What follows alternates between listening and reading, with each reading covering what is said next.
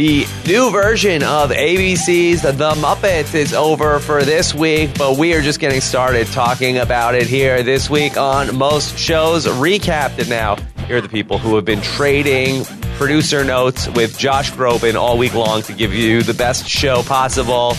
I am Rob Cesternino. Here's Antonio Mazzaro, Josh Wigler, and our special guest this week, Jessica Leese. Woo! Yay! Everybody do the Kermit flail. Oh, my God. Guys, did anyone let Tom Bergeron know that he got bumped from this show? For Jess? Oh, that's awkward. I'm pretty sure he can figure it out on his own. Yeah. All right, just to set this up, we are back. This is Most Shows Recap. This is our new weekly scripted TV and or movie recap that we're doing here on Post Shows Recap. We're going to tell you a show or a topic that we're going to cover every single week. Usually it'll be whatever is new going on TV or in movies or something we want to catch up on, and we're going to be talking about it here, sometimes with a guest, sometimes with people who are going to be jumping in on blab.im.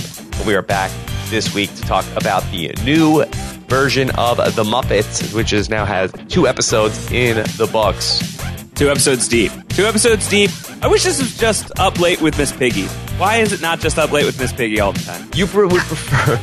Well, we'll get into exactly what it is, but you would prefer if it, instead of behind the scenes of a fictional late-night talk show, Josh, you would prefer if it was just the late-night talk show? I feel like an actual Muppets late-night talk show is something that the world needs. I feel like that is something that would be a great contribution to the late-night scene. I think that would be fantastic. Yeah, I would watch that. Yeah, Alf had his own show at some point, so can't we get a Muppets late-night talk show? Stop talking to me about Alf as though I know what you're talking about. Could we get Alf at some point to be one of the co-hosts of the show? I don't know why you're talking about Alf right now, because he wasn't a puppet. We can get Alf in. What was Alf if he was not a puppet? He was He was an alien for the planet Melmac. Come on, see, you guys know Alf and I don't know Alf. We established this on a True Detective podcast once upon a time. Okay.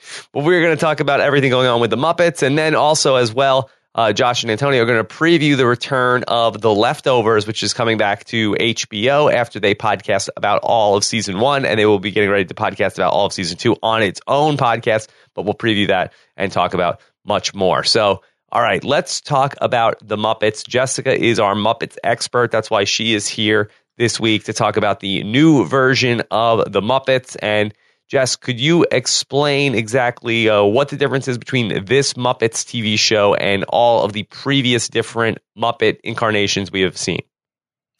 Well, I think we're on kind of a 20-year cycle with regard to Muppet TV series, because we had the original, the OG Muppet show from the mid to late 70s. And then in the mid 90s, they tried to resurrect it with Muppets Tonight. And now we're back with just the Muppets. And are we just gonna yada yada past Muppet Babies? Muppet Babies is an animated series, Josh. I wouldn't count it as part of the canon. But what if it's my favorite Muppets? It can be your favorite Muppets. This is how I know that you're like 3 to 4 years younger than I am. Yeah, that's about right. He also really likes animated feet. Oh dear, I don't want to hear anything about that. Yeah, let's avoid Josh's animated feet thing. Yeah, let's get away from that. Yeah, and Muppet Babies, I think, might have actually been the second most successful Muppet series. So I guess number 1 in the Wiggler house, I'll tell you that. Yeah, I'm giving short shrift to Muppet Babies here, but I would like to talk about the, the Jim Henson created live action puppet / live actor franchises, and of which there have been 3 television series and a multitude of movies. Some of which are great, and some of which are, Before we get into the TV version of the Muppets, what is the status of the Muppet movie franchise? It looked like at one point with, where Jason Segel brought it back, and it looked like that the Muppets were on the verge of maybe producing several movies. Then there was another Muppets Most Wanted, right, which they had done a couple of years ago, which seemed like that did not do particularly well. Are we to believe now that the Muppets have returned to television and that Muppet feature films are now dead in the water again, Jess? It's possible. I think if they get a strong script and if somebody is really pushing for it, we could see another Muppet movie, because I think the first one of this new incarnation did extremely well and everybody was very excited about it. And Muppets Most Wanted was not terrible, and I don't think it was a bomb, but it certainly didn't have the same kind of staying power. So I think maybe the transition to television, there's a little bit less at stake there. Seems like maybe if Jason Segel is not involved with the movie franchise is not going anywhere. Well, he wasn't in on Muppets Most Wanted. Right. A bunch of the people that were involved in the Muppets movie that Segel was involved in carried over to Muppets Most Wanted, but he was out on that one. My bet is that we're trying the TV thing for a little while before we try to put Muppets back on film. Just looking at it on Wiki, Muppets Most Wanted, budget of $50 million, box office of $80.4 million. That's not fantastic, especially with, household name like the Muppets. I think that you would think that it could bring in some bigger business.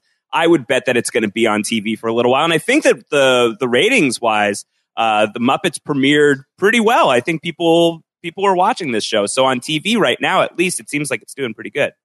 Yeah, it ended up like there was a clip that was going around the internet for a while.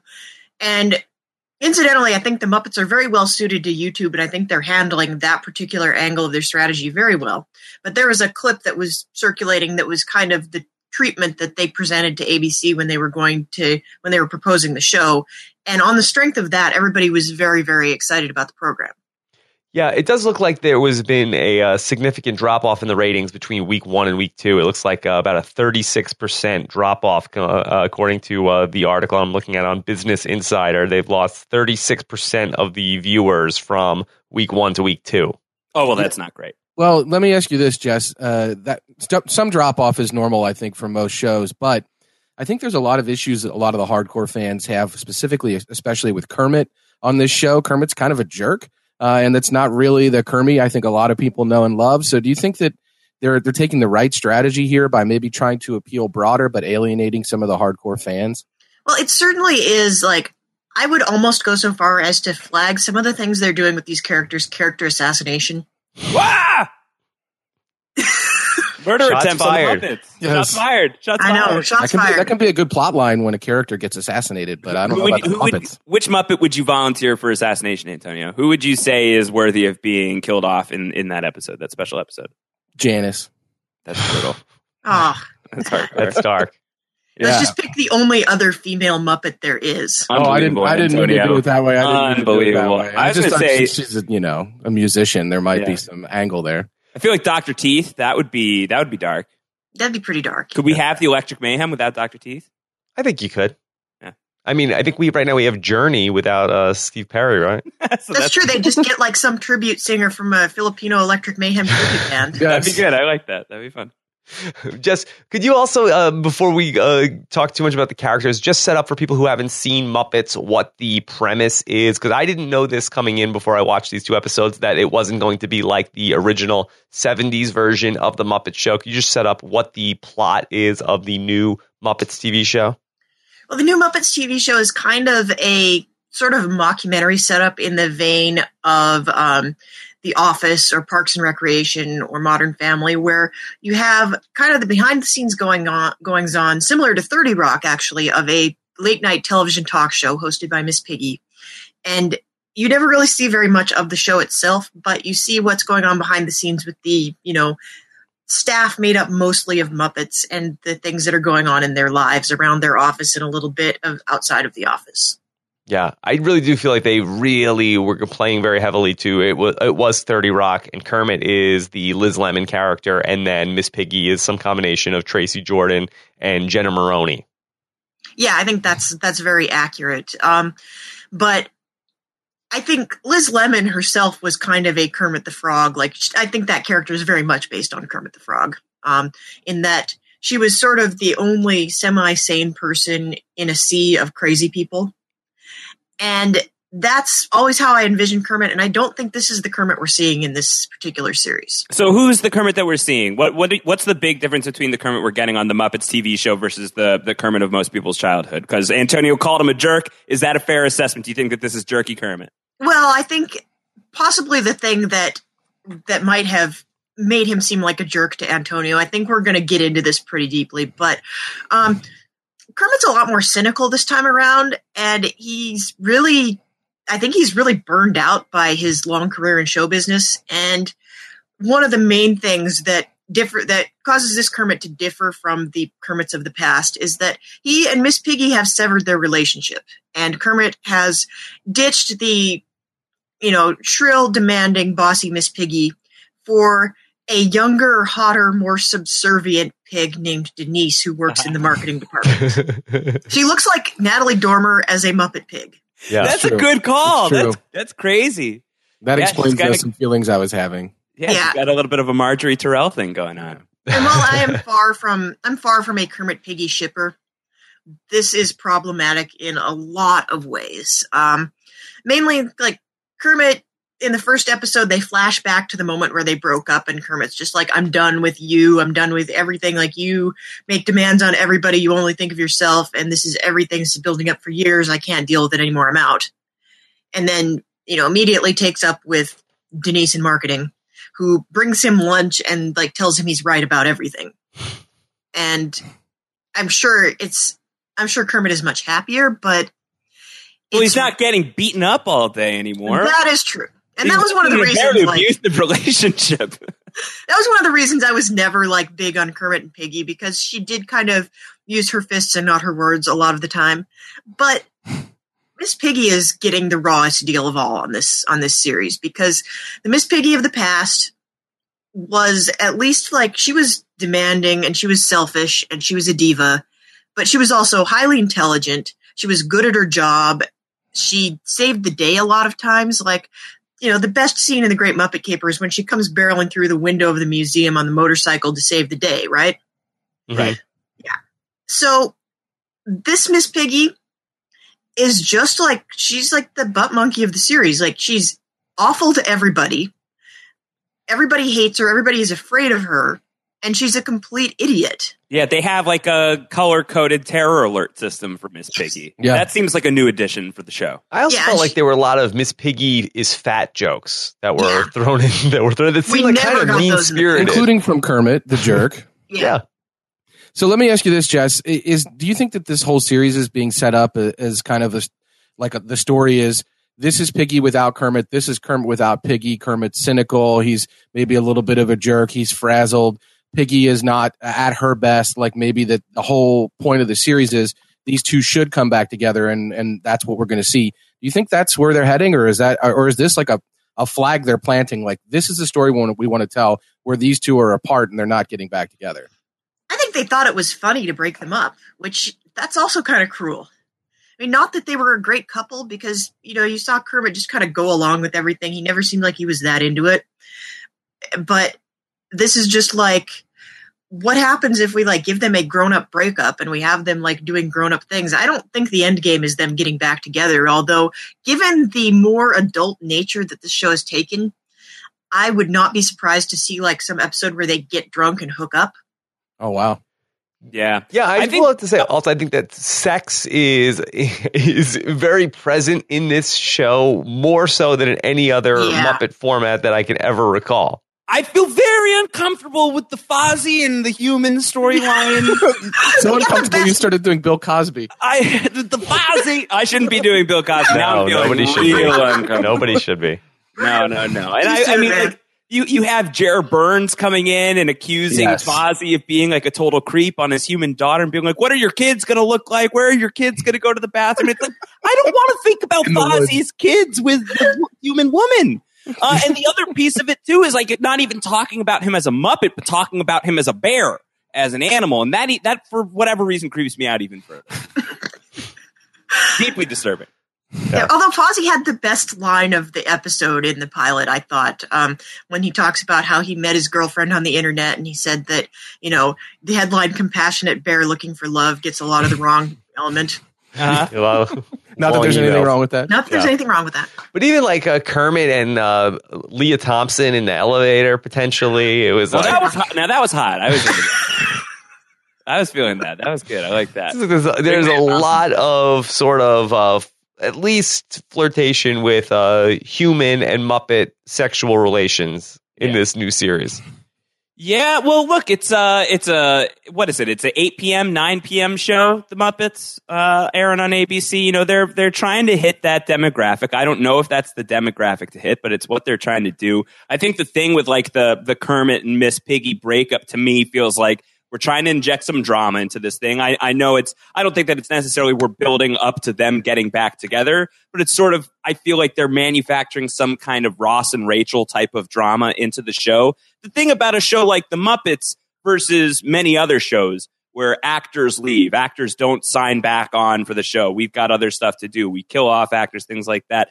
This is, you know, are any of these Muppets going to drop out of the show? You know, these are characters that can endure the entire thing. So there's no real drama there. There's no real suspense there. The characters are going to endure. They're going to stay there. So I think that they're trying to break up Kermit and Miss Piggy to have a little bit of romantic tension on the show, try to find some drama there. Whether or not that's the right move, I don't know, but I think that that's the thinking behind it. But just to go back to Ross and Rachel, I think the thing that was appealing about Ross and Rachel was that you had Ross, who was a nice guy, who had this crush on Rachel that she didn't know about. And then as viewers, you felt like, oh, they'd be perfect together. And you knew how much that Ross pined for Rachel. And you figured that at least as a viewer, that if Ross and Rachel ever got together, or Jim and Pam, or any of these other will they or won't they couples get together, that they'd be perfect if they got together.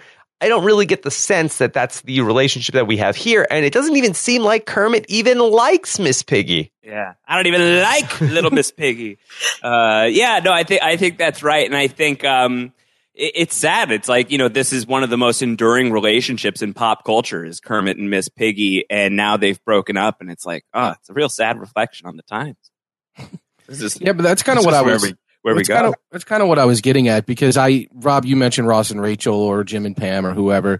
I mean, we've seen these stories a lot, TV tropes over and over again, repeated, and they work or they don't work depending on the quality of the characters, the actors, whatever. But we know Kermit and Miss Piggy from all of the stuff that's gone before. So I do think that this is kind of an interesting story if they want to tell it, like them falling back in love again. But I think you're right. I don't think that there's any sense that there's something between the two of them that really works. I more look at the fact that they're kind of flawed without each other, and that, for example, Piggy is really upset about not having a date, and Kermit's like, oh, I'll find a guy for her, you know, like I'll try to fix this for her. And of course that is driving the narrative. It didn't work, but I don't know if they can fix each other, if the problems that we're going to see them create for each other are going to be too big or what. But I think that could be a story that they're interested in telling. I'm definitely going to be flagging that. But Antonio. Yes. I don't think it was that Kermit saw that she was sad that he wanted to fix her up with someone. It was like, she's making life difficult for everyone around us. He wasn't even considering like her, you know, human or I guess porcine emotions. Well, that's true. I just think that he knew what she needed in order to be fixed. He did know it. Whether or not he was doing it for ulterior motives or not, I think that he did know that, and he tried to do it, and he succeeded. But then he was kind of a jerk because his success ruined the show. So I better get Groban out of the picture. Oh my God, I love the Swedish Chef. By the way, that was my favorite part of the both episodes. Yeah, his line in the second episode where she's getting the hot stone massage and he walks by and like, somebody cooking bacon. Yep. My husband was horrified by this, but I laughed for like 15 minutes, so he had to pause the show. Me too. But the Kermit and Piggy, will they or won't they? If that really is a story that they're driving at, doesn't it seem very counterintuitive that Kermit is going out of his way to set up? Like, could you imagine like Ross going and finding a different date for Rachel because that she seems like she's in a bad mood? I mean, it doesn't. I don't know if we are going to get that Piggy and Kermit reconnection. It just seems so odd that he would find a new suitor for her. Yeah, but don't you think that the Muppets brand isn't going to let this show break up Kermit and Miss Piggy forever? They're going to retcon this at some point. Those two are going to be back together at some point by the end of this thing. I feel like just the Muppet studio is not going to keep Kermit and Miss Piggy apart because of this show that may or may not be landing directly with its core fan base. I feel like they're not going to let this be the everlasting thing. Yeah, I mean, I think it's an interesting story to look at them apart and look at who they are, even though you guys have talked about how it was sort of an abusive relationship at times where Kermit was very subservient. I think it's an interesting thing to see them apart and see what might have been. It's almost like fan fiction. Like, well, what if they weren't together? But then I do think that the larger part of that story, Josh, is you're right. I think that ultimately that story should end with them getting back together, I think. Although Rob, you're right. I mean, I don't know that they're necessarily right there, and they're not teasing it super hard at this point. They're really going in the opposite direction. So I guess it remains to be seen. What did you guys think about the use of the celebrity cameos through 2 episodes of The Muppets? Jess, did you feel like that tonally was in line with what you know and love from The Muppets? I think this might be the aspect of the show that is the most tonally in sync with what I remember of the classic Muppet Show, which is that, when I was a very small child, like I grew up watching this show. It was on, most of the run of the Muppet Show was on before I was even born, but I caught it in reruns and I was kind of obsessed with it for a while. And I remember being a kid and having the sense that, this wasn't really a kid's show, but there was enough on it that kids could relate to it. And one of the things that they would throw in there to make it more relatable for adults is they'd have all of these celebrities that kids would have no idea who the hell they were.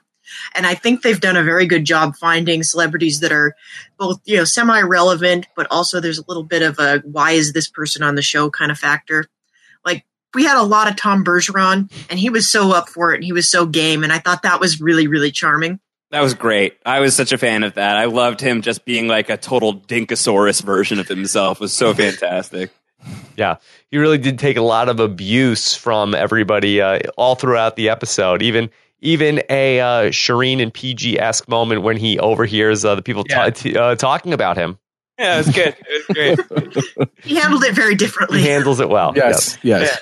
It's like, I heard what you said. I'm still going to be on the show. Talk about abuse of Elizabeth Banks just like hurtling Scooter off of the golf cart. That was terrifying. Yeah. And Lawrence Fishburne really getting into it with Kermit, talking about how much the show sucks. Yeah, well, this raises an interesting point and something that is really kind of, it's getting into my enjoyment of the show for me is they have made some great technological strides with what they can do with the Muppets, in the sense that we now see their legs a lot and they walk around and they fly through the air a little bit more, and they're not like posed somewhere such that you can't see that someone's got their hand up their butt. Right. I don't know how I feel about this. I have very, very mixed feelings about this. How new is this? Is this totally new? Is this not what we've seen from the Muppets in the past? My experience with the Muppets involves the hand up the butt.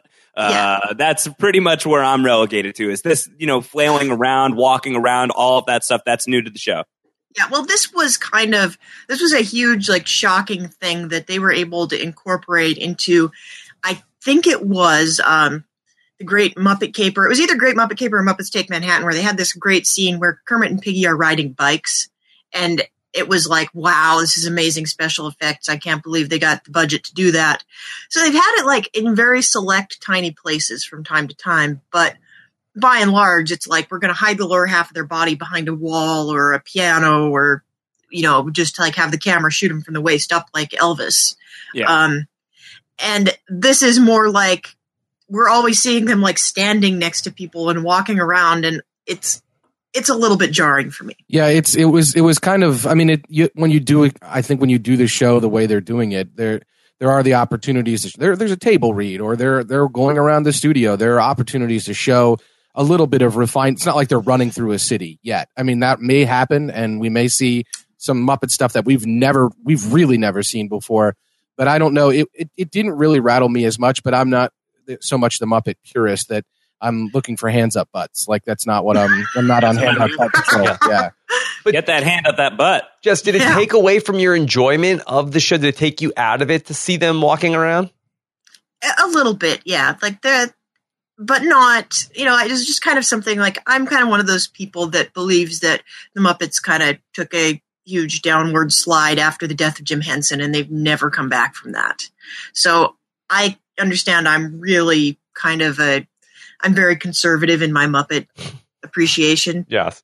A true purist. I'm a true purist. Are you out on Steve Whitmire? You don't like Steve Whitmire? I think Steve Whitmire does a great job, to be honest. He's a great Kermit.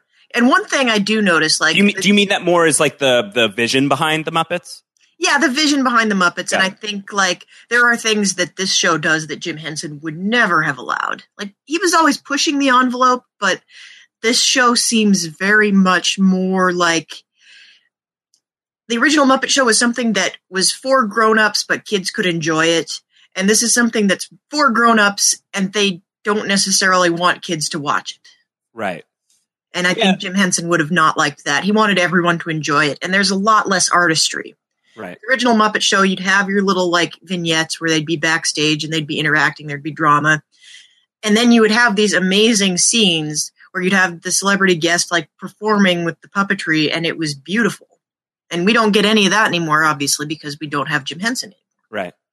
Yeah, no, that's a really good point, too. And I think that's part of the reason why I'm kind of surprised that the show decided to go with the mockumentary style, the docudrama, rather than going with the late night show that's at the heart of the series with Up Late with Miss Piggy, where I feel like that's an opportunity where you can have a lot of those things, where you can have the celebrity guests, you can have the music numbers that Muppets are known for, you can have a little bit more of that whimsy, and you're not going to have as many of the storylines of is Kermit dating someone beneath his station or, whatever is going on there.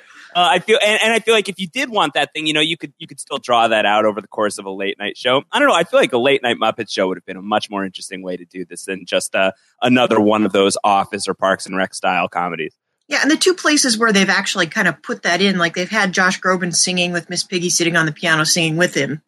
That just made me miss what they would have done with this in a regular format. And then the end of the first episode, they have Imagine Dragons performing their latest single. And like in the background, very far in the distance, Electric Mayhem is just going like this. And you don't get any sense that there's any sort of interaction going on there. And that was really depressing to me. Yeah, it was just a gag. Like there wasn't anything more to it than just a drum gag. And I think it's funny because Imagine Dragons with that drum, I don't know who they think they're kidding, but like I think it's funny because there's needed to be jokes made about that drum, and I think it's funny that they made one, and that's great. But you're right, it doesn't really have the same feel. And it doesn't have to have the same feel, but I think what's there should be good if it's not going to have the same feel. I think this was good, but I don't know how really good it was. And I think that's where I'm at with it is I think if they can take what they chose to do, they've got this conceit that they stake their claim in, and they can really find the funny in it. That's fine. But this is a conceit where you guys have talked about not only Parks and Rec and 30 Rock and The Office, but the Larry Sanders Show. This is very, very similar and reminiscent to the Larry Sanders Show. And this gimmick, this conceit's been mined out a lot. I mean, it hasn't been mined out with Muppets, but it's been mined out. So it will be interesting to see where they go. Just to go back to what we're talking about in terms of tone of the Muppets and, the Muppet lore, I feel like that the Muppets, going back to the beginning of them being on TV, I feel like the conceit of the show is always like, can you believe that we're actually on TV? It was almost like, in some ways, like to the original, like, not ready for primetime players. Like, can you believe they let us have a show? And even going back to the Muppet movie where we're talking about the Rainbow Connection and the Lovers, the Dreamers, and me, it was sort of like an underdog story of that. Can you believe that we're getting this opportunity to do this thing, to go and chase our dreams? And this really feels like to me now, they're not dreamers. They're not people that love what they do. They're really just part of the establishment and part of this machine. And really, it's about the maintenance of keeping this TV project on the air with it feels like no one wants to do it. Yeah. It's like, this is the dream. This is the American dream. This is what it looks like. I mean, you've hit the nail on the head there, Rob. There's no sense of wonder with it. Like, everybody is so cynical about it. It's just like, another day in the office. And, there's like stupid little day in the office things. Like you have the newscaster and the bear going at each other trying to sell their daughter's Girl Scout cookies. And there's no like inherent joke in that. And there's no sense that anybody's excited to be there. Yeah. I think they think that it'll be funny if they take these common sitcom or workplace comedy tropes and they make them happen with Muppets, but it's not really. They haven't like BoJack Horseman is a show where you've got these mixed kind of animal and people things, and they really find a lot of gold in the weird awkwardness and the overlap between those two things.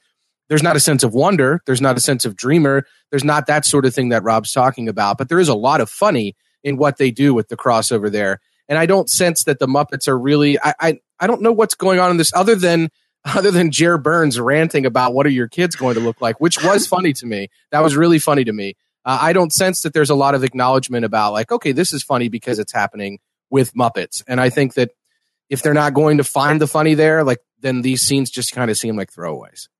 I was a big fan of Fozzie versus Jay Leno, though, I must say. It's the most I've enjoyed Jay Leno in a very long time. Well, that was a great gag. Yeah. I loved that idea that Fozzie's starstruck. And again, because that feeds from Fozzie being excited that he's going to get a big break and that he's actually something great is going to happen to him. He's impressed with something kind of unironically. And that was such a rarity in these first 2 episodes. Yeah. However, it comes at the expense of Fozzie being a kleptomaniac? Is this consistent with Fozzie's character? Well, it's something that comedians always do, apparently. Right. Every comedian's a thief. Yeah, that makes sense. That works for me. No, but I thought that was really funny, and it ends up being George Carlin's candy dish. I thought that was really good. Yeah. And what happened to Fozzie's girlfriend in episode 2? Seems like we dropped that storyline. Yeah. Doesn't seem like it worked out. I don't think that he's marrying into the Wynn Duffy family. I don't think we're getting Fozzie Duffy anytime soon. That's a shame. That is a true shame. That's a bummer. Yeah. I just want to set up for the people that are watching us live here in the chat room. If you have your own questions for us and for Jess and for about the Muppets, you can go ahead and post those questions in the chat room. Also, if you do /Q at the top of the question, that will flag it as a question for us to be able to see with the tag of question here on blab.im, where we use to record these shows week after week. Jess, are you going to continue on watching the Muppets throughout this season? I'm going to make the quite depressing prediction that I am going to continue watching it, but I'm not going to have to be on board for very many more weeks. Wow. I think it may not outlast Muppets Tonight. Wow. You think that the show's going to go away? You don't think that this is going to last? I don't think it's going to last. They might get the full season out of it, but I would almost be surprised if they did. And what do you think that's coming down to? You think that it's obviously people aren't responding to the creative, you think? You think it's that people are just not appreciating this approach? You think it was the wrong approach to go with this more cynical, adult-driven Muppets? Yeah, I think it is. I think like the people that might respond to something that's this cynical and this like self-referential may not be interested in something with the Muppets, and people that are interested in the Muppets aren't prepared for this kind of tonal shift. Right. So if that's the case, they tried to reboot Muppets with the movie. The first movie that they did recently, the Jason Segel one, I think is terrific. I thought it was one of the best movies that came out that year. I thought it was just very fun, wholesome in moments, and go with jokes that are going over kids' heads and others. The music was great. The energy was fantastic. That movie is great. Muppets Most Wanted, kind of whatever. And now we've got this where we have to leave movies behind because Muppets Most Wanted doesn't really succeed. And now we're having this show where things aren't going fantastic ratings wise, apparently. And your prediction is that it's not going to last for long. So if this show doesn't succeed, where do the Muppets go? Is it time to put them back on the shelf for a little while, or is there another direction that they could rebound on?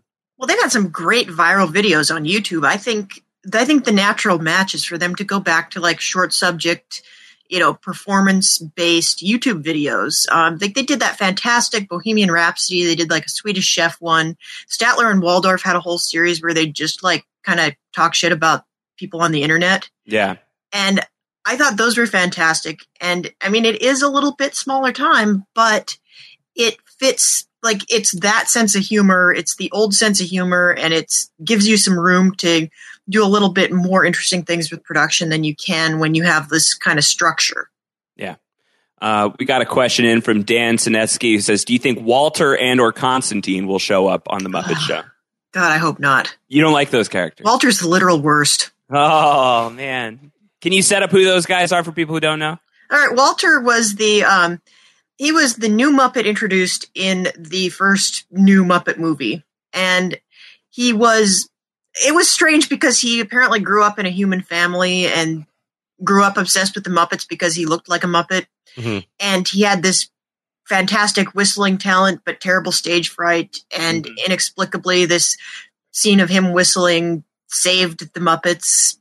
Somehow it was really good. He was very talented. Yeah, I have to say that in fairness to Walter, but I feel like he was the person that was there to sort of capture that, I'm trying to make it, where it was like in that 2011 Muppets movie, it's like the Muppets were washed up And he was the guy who was coming to Hollywood to be the person to try to make it, as opposed to get the band back together. Try to build it back up. He was the dreamer that was there to sort of capture that spirit that I feel like we're missing here in the 2015 version of the Muppets. So I almost feel like if we were seeing the show through his eyes of being like an intern on like this PA, Muppets, this Muppets show, I feel like you would be able to capture some of that. Oh, that's a great call. Yeah, that would be fun to have him in that capacity. I've heard he's on board for the season in some capacity, but we haven't seen him yet. But it feels like the way that Muppets has treated that character since that movie, though, is like, well, we introduced him, so we have to use him, but I don't know really how to use him.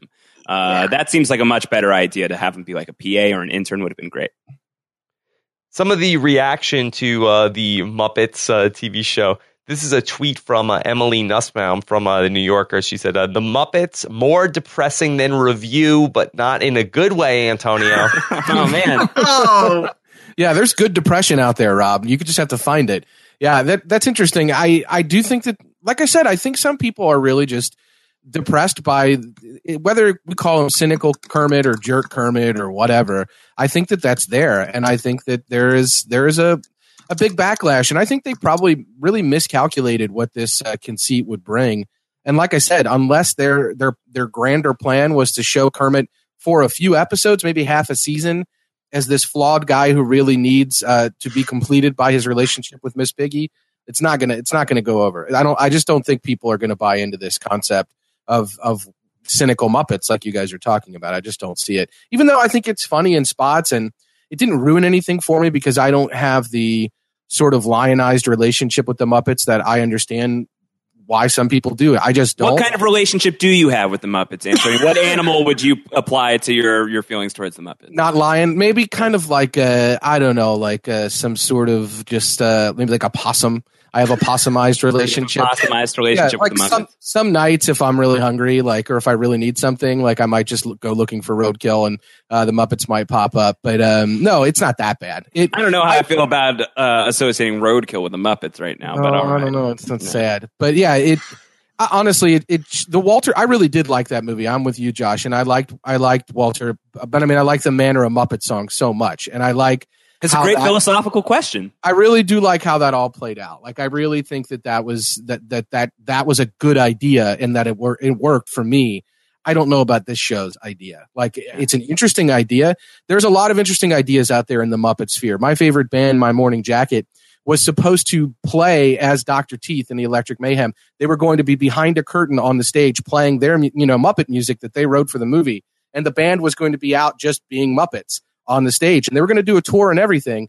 And then some people came in, and new people in the studio, and they changed their minds about that idea. But there's ideas like that with the Muppets floating around out there. They are valuable pieces that can be used. This just, to me, wasn't the way to use them. I like that idea, Jess, of applying the Muppets to more of a viral capacity. I think that there's something there that could be a way to just have them being enduring icons that just pop up here and there. I loved their when the Muppets movie was coming out recently, when they had the Hunger Games trailer and things like that. I feel like that's very fun. I feel like that's a really fun use of those characters. But I just feel like for it's ABC and Disney Studios that now own these Muppets. I feel like that they're looking at them as how are we monetizing the Muppets? And we've tried it with movies. We've tried it with now this TV show. I don't know if there's a real way to monetize the Muppets using them to create viral videos in that sense. So I think that they're probably looking at bigger ways and bigger ideas to try to at least, be cashing in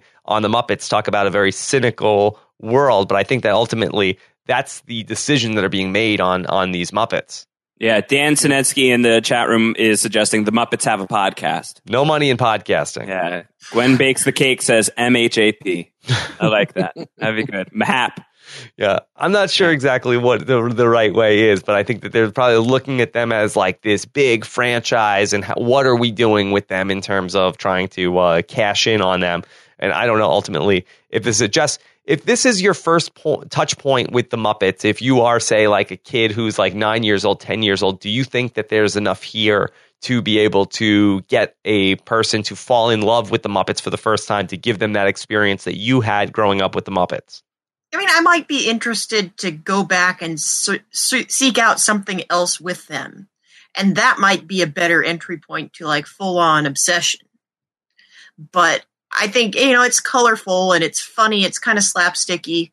I mean, those are all the things that drew me to it as a small child. So maybe, but I think it's not, nobody's going to turn this on and be like, oh my God, I love these guys right out of the gate. Yeah, and if you're 9 or 10, are you asking your parents why writing bear in a dating profile would be bad? There's that. Well, if you're 9 or 10, do you know what a dating profile is? Yeah. I hope not. I hope not. Josh, for you, was this more prison sushi or gas station sushi?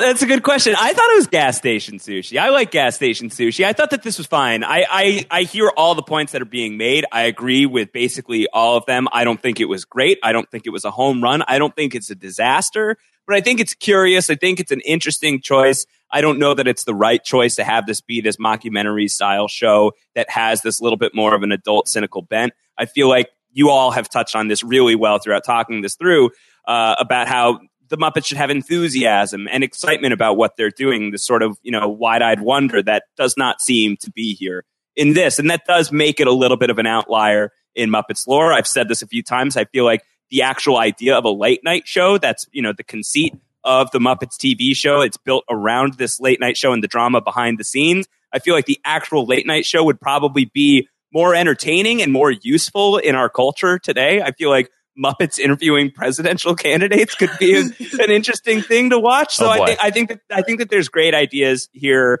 that are that are being touched at but aren't being fully utilized. And I think I wouldn't go ahead and say prison sushi. I feel like that's a harsh assessment of this show, but I don't think that it's too far above gas station sushi. Okay. All right, so why don't we, unless anybody else has any other point to make on the Muppets, why don't we start to segue into talking about the return of another show that may or may not be a bit depressing. Yeah, which is more depressing, the Leftovers or the Muppets? Apparently, that's my question. Are 2% of the Muppets missing, Jess, in this new version of the Muppets? They've done a pretty good job. Ralph never really came back after the death of Jim Henson because nobody else can do the voice. So maybe he's the 2%. Oh my God! All right, so it's the return of the Leftovers to HBO. It's this Sunday night. Yeah, it's this Sunday night. Leftovers coming back, and it's a retooled version of the Leftovers. Yeah, it is. It's so just to segue into it. It's the Leftovers HBO show created by Damon Lindelof, one of the creators of Lost. It's based on a novel by Tom Perrotta called The Leftovers. It takes place in a world where 2% of the population disappeared without a trace suddenly on one day. It's very bleak. Talk about a show that has absolutely no joy in it. There's virtually any levity in this show. And Antonio and I podcasted about this show during season 1 about a year ago. And for a long time, Antonio and I it took us a while to get on board with that tone. It's a very difficult tone to wade through. But I think that the show started doing some really interesting things in season 1, and Antonio and I really liked it. So we will be continuing podcasting about it, and it premieres on Sunday night. Yeah, the performances are really good. I mean, Carrie Coon was not somebody who was on my radar before The Leftovers. She's fantastic, and she's totally on my radar now. I think she was a stage actress really before. I don't know that she'd had too much of a filmography before The Leftovers, but man, she was really fantastic. And there are others throughout the series that do a really bang up job. The first season was definitely a study in depression more than anything. I think it was really just an examination of how that affects everything that people do in their lives, where it comes from, why, if it can be at all addressed, and the guilt that people carry around for things that have happened. And the show did a really kind of crazy, creepy, mystical job with kind of setting up this premise where 2% of the people disappear. I think when most people hear that premise, they assume it's the rapture. This show made it very clear from the start that this wasn't a religious thing, that wasn't the rapture. This wasn't something where only good people disappeared. They really jump in right away with that. And it isn't so much about what caused the disappearance. It's more about how the impact the disappearance had on the people that are left. So I think you see that in a lot of mediums these days. You see some event happen, and it's more about how we respond to the event than it is about what caused the event. And I think that this is certainly what this show is about. But they're really creepy things like this whole cottage industry develops where people who have lost a loved one can send in pictures and get a 3D model made, a life-size model made of their loved one that they lost so that they can have. So if we lost any Muppets, it would be really easy to replicate. We could replicate them right away, and we could get them back out there, no problem. I still couldn't do the Rolf voice, but it is what it is. But the show's great, but it really took itself to a point with the end of season 1 where they covered everything that was in the book. And so for season 2, they're really deviating from the source material. They're taking it to a completely new location. We really don't know what's on the table in terms of what the focus of the show is going to be. We really spent a lot of time with a lot of characters in one small place, and only a few of them are moving on. So I suppose we're leaving that place and the rest of those characters behind, and we're starting anew. And I think that the early returns, I haven't read them, just more than blurbs, but they say season 2 is really, really, really good.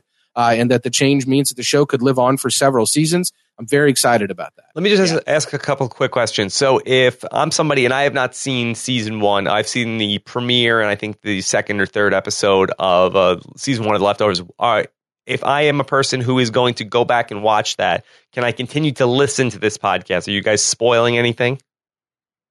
We're going to spoil everything that happened in season 1. Okay. I mean, that is absolutely going to be on this show or on the Leftovers podcast? Oh, on the Leftovers podcast. Right now, we can keep it cool. Okay. Yeah, we're keeping it cool. Also, if I have not seen all of season 1, can I jump into season 2 of the show? Could I tune in on Sunday night on HBO and not pick up, or you guys won't be able to know until we get to season 2?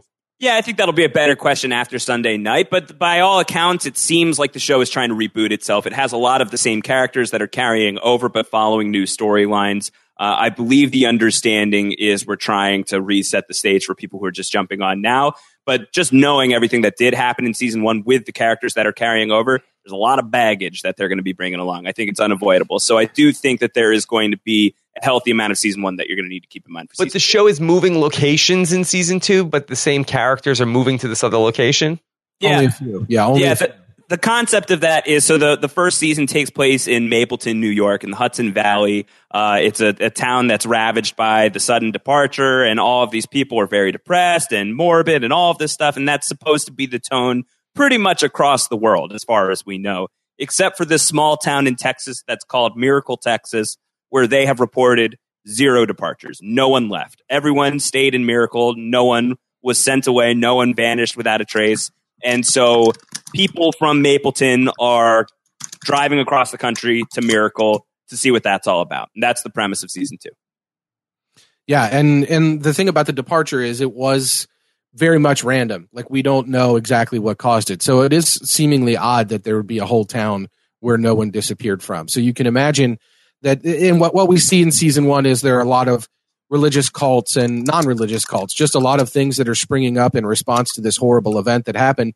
People are looking for answers, etc. So it seems like this town of Miracle, Texas is this sort of place where a lot of people are flocking to because and you might have seen the promos for series 2 of The Leftovers. What you first saw was just this long line of traffic of parked cars like you might see going to Bonnaroo or Woodstock or something like that, where people weren't moving at all. And it was just a long line of cars, and it was like, it's not going to be as fun Texas. as Bonnaroo. It's not. It's just not going to happen. Well, we can make it happen. Yeah. There are things that we could do. But yeah, anyway, I want to know, Jess, did you watch The Leftovers? I did not, but I did read the book, and I did have a couple of questions for you based on, what I know of the universe. Sure. And because one of the things that really kind of scared me when I heard about who was involved in making a series based on this show was I was very concerned it was going to go the way of kind of the way that Lost went, where we had all these mysterious things happening, and rather than focusing on how people reacted to them, they kept trying to explain them, and it kept getting more and more confusing. And I'm really relieved to hear that they didn't ever try to explain the disappearances in the first season. And actively well, in terms of the meta conversation. Damon Lindelof, who's a guy who hails from Lost, who will always, no matter what he does in his career from here on out, will always be remembered as the guy behind Lost, and will always be remembered as the guy who didn't answer the questions. That's just the legacy, and he knows it, and it's real. It's happening. It's okay. He has, in meta commentary and interviews and things like that surrounding The Leftovers, has issued the warning. And it's not even a warning so much as this is the fact. This is how it's going to be. we will never tell you why these people left. We will never explain the departure. It's not happening. If you're watching the show expecting that mystery to be answered, watch a different show. Oh, well, I'm relieved that it's not, to be honest, because totally. I was very worried, like, the direction, like, Under the Dome went, where the worst thing about the book Under the Dome was the explanation for where the dome came from. And that was the only thing they kept out of the book that they put into the show. And the show is just like a hot mess. And so I was very, very concerned that they were going to turn the central question of the leftovers into, like, why did everybody disappear? Where did they go? And that kind of ruins the whole spirit of the book, to be honest. Yeah, the Under the Dome TV show is sewer sushi. Like, it is garbage. And it is, I mean, I'm sorry to anybody who thinks that I mean, what kind is that, like alligator? Is that what you're eating? What's the animal? Plankton. Yeah. Pizza rat sushi? It's a California roll, Josh. Oh, but anyway, yeah, the probably the secondary benefit of not explaining it is that you have a lot of characters musing about it, and they're fixated on what caused it, and you have some kind of inkling of things that are happening, and there is a kind of fun element with that where you're like, whoa, this is something, like, you can play detective a little bit. The show's not discouraging you from reading your own things into what might have caused the disappearance, but it is certainly not saying, hey, we're going to give you an answer. And it is weird and sort of somewhat frustrating, because there are a couple of things they introduce kind of surrounding the disappearance where it's like, well, that was weird. That was awkward. Why did those people seem so weird when they met with that person? Were they involved somehow? Why did they say it's happening? Like, why did this happen? And you're not going to get that answer, I don't think. But maybe that's a swerve. Who knows? Maybe they'll change their mind. But I really hope they don't. I'm with you guys that it's better for not knowing. Josh, let me ask you this question, because we've covered The Walking Dead and also Game of Thrones, with two shows that are sort of these,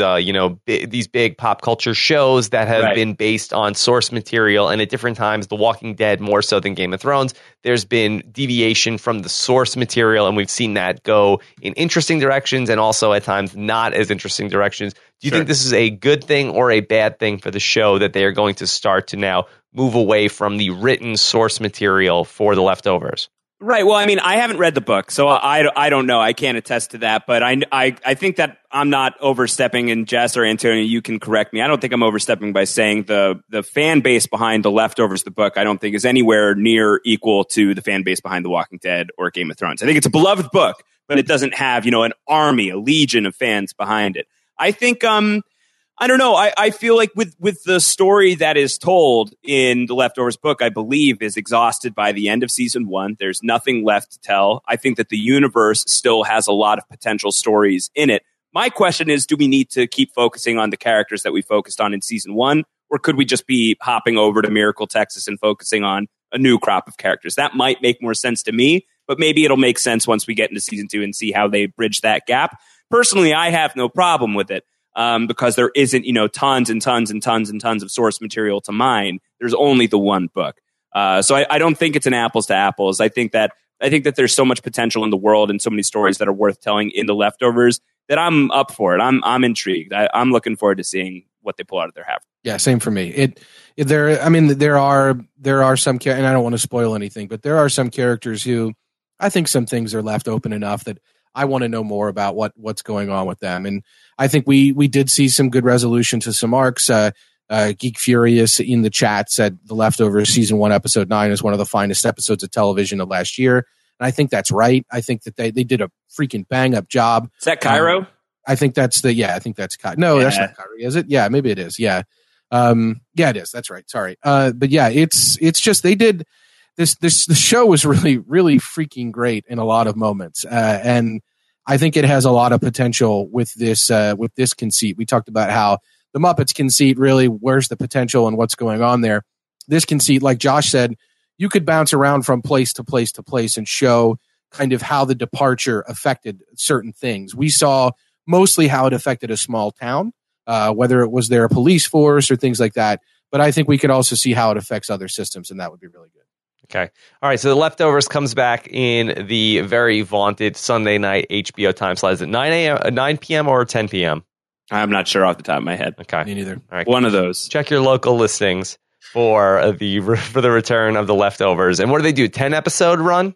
Yeah, 10-episode run. 10-episode run on Leftovers Season 2. Also, Geek Furious is reminding us it's the Garveys at their best is episode 9 of Season 1. Yeah, that's what I thought. I didn't think it was Cairo. Yeah, it's a great episode. But yeah, it's coming back. Antonio and I were really pumped up to talk about it. Speaking of also tomorrow night, it will be the season finale of Fear the Walking Dead. Josh Wigler and I will be live. We're going to be right here back on blab.im to be talking about everything that happens in the Fear the Walking Dead finale.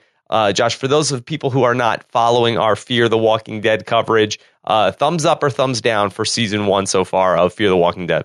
I think it started like thumbs sideways, like arcing down to begin with, and it's been arcing up. There's my hand. Yeah, it's been arcing up. It's been arcing up as it's been going, and I'm curious to see where it goes for episode 6. It's only 6 episodes this first season, so it's a really light commitment, I think. And it's been doing some interesting things with the zombie genre and showing the apocalypse at its earliest stages. There have been a few missteps along the way. There's a few blah characters along the way as well. But this last episode, I thought, really picked things up in an interesting way. So there's a lot up in the air for the Fear the Walking Dead finale. All you have to do is catch up on 5 episodes of the show. It's Saturday. If you're on the East Coast, it's rainy. What else are you doing? Go catch up. Join us tomorrow night. We'll be talking Fear the Walking Dead live. Yeah, and the thing that I'm really interested to see at how they do it in this big finale for season 1 of Fear the Walking Dead, I feel like that in the actual Walking Dead proper universe, I think you have a lot of larger than life characters who are sort of almost like a actual real version of these comic book characters who are sort of like these really interesting, colorful characters, where I feel like that the Fear the Walking Dead to this point has been much more grounded in reality, and I think it's going to be really interesting to see how do they begin that transition of getting into this world with these larger than life characters where we have been mostly surrounded by actual grounded in reality characters so far through 5 episodes of Fear the Walking Dead. Yeah, absolutely. And so there's a lot of Walking Dead stuff that's going on. Fear the Walking Dead is wrapping up on Sunday night. A week later, the regular Walking Dead is coming back. So between the Fear the Walking Dead finale and the Walking Dead premiere, next week on Most Shows Recapped, we're going to talk about them both. We're going to have a zombie extravaganza. We're going to dig into what we missed or what you may have missed on Fear the Walking Dead.